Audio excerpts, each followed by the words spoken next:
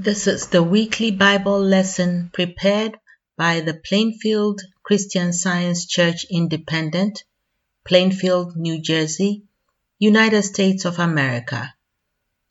The lesson selections are from the King James Bible with correlative passages from Science and Health with Key to the Scriptures by Mary Baker Eddy. This weekly Bible lesson is for Sunday, November 21st, 2021. Subject: Soul and Body. Golden Text: Psalms. With the pure thou wilt show thyself pure. Responsive reading. Psalm. The Lord hath sworn in truth unto David, he will not turn from it. Of the fruit of thy body will I set upon thy throne. For the Lord hath chosen Zion, he hath desired it for his habitation. There will I make the horn of David to bud. I have ordained a lamp for mine anointed. His enemies will I clothe with shame, but upon himself shall his crown flourish. He chose David also his servant, and took him from the sheepfolds. From following the ewes great with young, he brought him to feed Jacob his people, and Israel his inheritance. So he fed them according to the integrity of his heart. The Bible. Psalm. Who shall ascend into the hill of the Lord, or who shall stand in his holy place? He that hath clean hands and a pure heart. 1 Samuel. And the Lord said unto Samuel, How long wilt thou mourn for Saul, seeing I have rejected him from reigning over Israel? Fill thine horn with oil, and go. I will send thee to Jesse the Bethlehemite, for I have provided me a king among his sons. And Samuel did that which the Lord spake, and came to Bethlehem. And he sanctified Jesse and his sons, and called them to the sacrifice. But the Lord said unto Samuel, Look not on his countenance, or on the height of his stature, because I have refused him. For the Lord seeth not as man seeth, for man looketh on the outward appearance, but the Lord looketh on the heart. And Samuel said unto Jesse, Are here all thy children? And he said, There remaineth yet the youngest. And he sent and brought him in. Now he was ruddy, and withal of a beautiful countenance, and goodly to look to. And the Lord said, Arise, anoint him, for this is he. Then Samuel took the horn of oil and anointed him in the midst of his brethren, and the Spirit of the Lord came upon David from that day forward. But the Spirit of the Lord departed from Saul, and an evil spirit from the Lord troubled him. And it came to pass, when the evil spirit from God was upon Saul, that David took an harp and played with his hand. So Saul was refreshed and was well, and the evil spirit departed from him. And David saw that Saul was come out to seek his life, and David was in the wilderness of Ziph in a wood. And Jonathan, Saul's son, arose and went to David into the wood and strengthened his hand in God.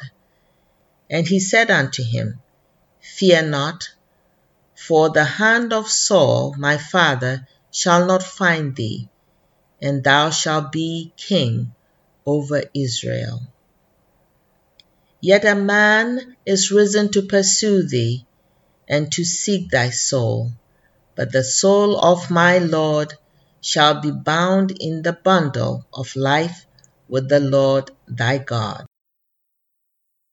And it came to pass, when Saul was returned from following the Philistines, he came to the sheepcotes by the way, where was a cave, and Saul went in to cover his feet. And David and his men remained in the sides of the cave. And the men of David said unto him, Behold, the day of which the Lord said unto thee, Behold, I will deliver thine enemy into thine hand, that thou mayest do to him as it shall seem good unto thee. Then David arose and cut off the skirt of Saul's robe privily. And it came to pass afterward that David's heart smote him, because he had cut off Saul's skirt. And he said unto his men, The Lord forbid that I should do this thing unto my master, the Lord's anointed, to stretch forth mine hand against him, seeing he is the anointed of the Lord. David also arose afterward, and went out of the cave, and cried after Saul, saying, My lord the king. And when Saul looked behind him, David stood with his face to the earth, and bowed himself. Behold, this day thine eyes have seen how that the Lord had delivered thee today into mine hand in the cave. And some bade me kill thee, but mine eyes spurred thee, and I said, I will not put forth mine hand against my Lord, for he is the Lord's anointed. Moreover, my father, see the skirt of thy robe in my hand, for in that I cut off the skirt of thy robe, and killed thee not. Know thou and see that there is neither evil nor transgression in my hand, and I have not sinned against thee, yet thou huntest my soul to take it. The Lord judge between me and thee, and the Lord avenge me of thee, but mine hand shall not be upon thee. And it came to pass, when David had made an end of speaking these words unto Saul, that Saul said, Is this thy voice, my son David? And Saul lifted up his voice and wept. And he said to David, Thou art more righteous than I, for thou hast rewarded me good, whereas I have rewarded thee evil. And thou hast showed this day how that thou hast dealt well with me, forasmuch as when the Lord had delivered me into thine hand, thou killest me not. And now, behold, I know well that thou shalt surely be king, and that the kingdom of Israel shall be established in thine hand. 2 Samuel. And David spake unto the Lord the words of this song in the day that the Lord had delivered him out of the hand of all his enemies, and out of the hand of Saul. The God of my rock, in him will I trust. He is my shield, and the horn of my salvation, my high tower and my refuge, my Saviour, thou savest me from violence. In my distress, I called upon the Lord and cried to my God, and he did hear my voice out of his temple, and my cry did enter into his ears. The Lord rewarded me according to my righteousness, according to the cleanness of my hands hath he recompensed me. Therefore the Lord hath recompensed me according to my righteousness, according to my cleanness in his eyesight. With the pure thou wilt show thyself pure. Matthew. Blessed are the pure in heart, for they shall see God. I will now read correlative passages from our textbook, Science and Health with Key to the Scriptures by Mary Baker Eddy. God, the soul of man and of all existence, being perpetual in his own individuality, harmony, and immortality, imparts and perpetuates these qualities in man, through mind, not matter. The divine mind maintains all identities, from a blade of grass to a star, as distinct and eternal. The questions are, what are God's identities? What is soul? Does life or soul exist in the thing formed? Spirit, or the divine principle of all, is not in spirit's formations. Soul is synonymous with spirit, God, the creative, governing, infinite principle outside of finite form, which forms only reflect. Science reveals spirit, soul, as not in the body, and God as not in man, but as reflected by man. The greater cannot be in the lesser. The belief that the greater can be in the lesser is an error that works ill. This is a leading point in the science of soul. That principle is not in its idea. Spirit, soul, is not confined in man and is never in matter. What evidence of soul or of immortality have you within mortality? Even according to the teachings of natural science, man has never beheld spirit or soul leaving a body or entering it. What basis is there for the theory of indwelling spirit, except the claim of mortal belief? What would be thought of the declaration that a house was inhabited and by a certain class of persons, when no such persons were ever seen to go into the house or to come out of it, nor were they even visible through the windows? Who can see a soul in the body? Spirit is God, soul.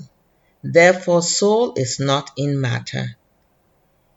If spirit were in matter, God would have no representative, and matter would be identical with God. The theory that soul, spirit, intelligence inhabits matter is taught by the schools. This theory is unscientific. The universe reflects and expresses the divine substance or mind. Therefore, God is seen only in the spiritual universe and spiritual man, as the sun is seen in the ray of light which goes out from it. God is revealed only in that which reflects life, truth, love, yea, which manifests God's attributes and power, even as the human likeness thrown upon the mirror repeats the color, form, and action of the person in front of the mirror. Identity is the reflection of spirit, the reflection in multifarious forms of the living principle love. Soul is the substance, life and intelligence of man, which is individualized, but not in matter. Soul can never reflect anything inferior to spirit. Man is the expression of soul. The Indians caught some glimpses of the underlying reality when they called a certain beautiful lake the smile of the Great Spirit. Separated from man, who expresses soul, spirit would be a nonentity. Man divorced from spirit would lose his entity. Man, reflecting God, cannot lose his individuality, but as material sensation or a soul in the body, blind mortals do lose sight of spiritual individuality. Give up your material belief of mind in matter and have but one mind, even God, for this mind forms its own likeness. The loss of man's identity through the understanding which science confers is impossible, and the notion of such a possibility is more absurd than to conclude that individual musical tones are lost in the origin of harmony. Detach sense from the body or matter, which is only a form of human belief, and you may learn the meaning of God or good and the nature of the immutable and immortal. Breaking away from the mutations of time and sense, you will neither lose the solid objects and ends of life nor your own identity. This scientific sense of being, forsaking matter for spirit, by no means suggests man's absorption into deity and the loss of his identity, but confers upon man enlarged individuality, a wider sphere of thought and action, a more expansive love, a higher and more permanent peace. Through the wholesome chastisements of love, we are helped onward in the march towards righteousness, peace, and purity. Willingness to become as a little child and to leave the old for the new renders thought receptive of the advanced idea, gladness to leave the false landmarks, and joy to see them disappear. This disposition helps to precipitate the ultimate harmony. The purification of sense and self is a proof of progress. Blessed are the pure in heart, for they shall see God. Question: what are the demands of the science of soul? Answer: the first demand of the science is, thou shalt have no other gods before me. This me is spirit. Therefore the command means this: thou shalt have no intelligence, no life, no substance, no truth, no love, but that which is spiritual. The second is like unto it: thou shalt love thy neighbor as thyself. It should be thoroughly understood that all men have one mind, one God and Father, one life, truth, and love. Mankind will become perfect in proportion as this fact becomes apparent. War will cease, and the true brotherhood of man will be established. having no other gods, turning to no other but the one perfect mind to guide him. Man is the likeness of God, pure and eternal, having that mind which was also in Christ. Here now are our 3 daily duties by Mary Baker Eddy as given in the church manual. Daily prayer. It shall be the duty of every member of this church to pray each day, Thy kingdom come. Let the reign of divine truth, life, and love be established in me, and rule out of me all sin.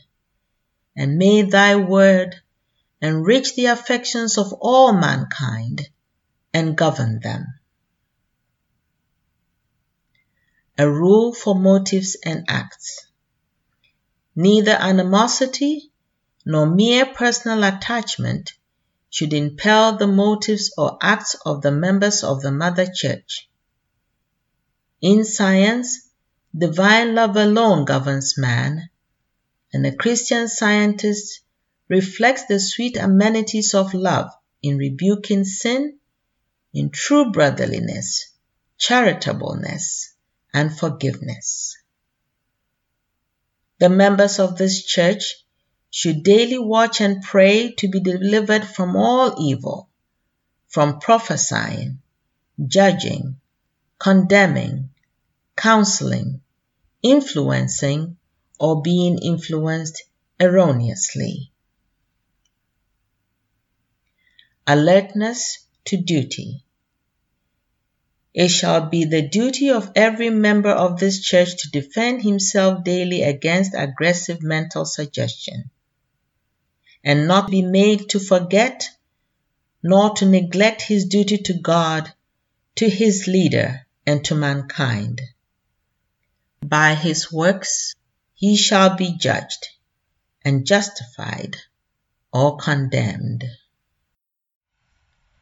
And from Science and Health with Key to the Scriptures by Mary Baker Eddy, page 442. Christian Scientists, be a law to yourselves that mental malpractice cannot harm you either when asleep or when awake.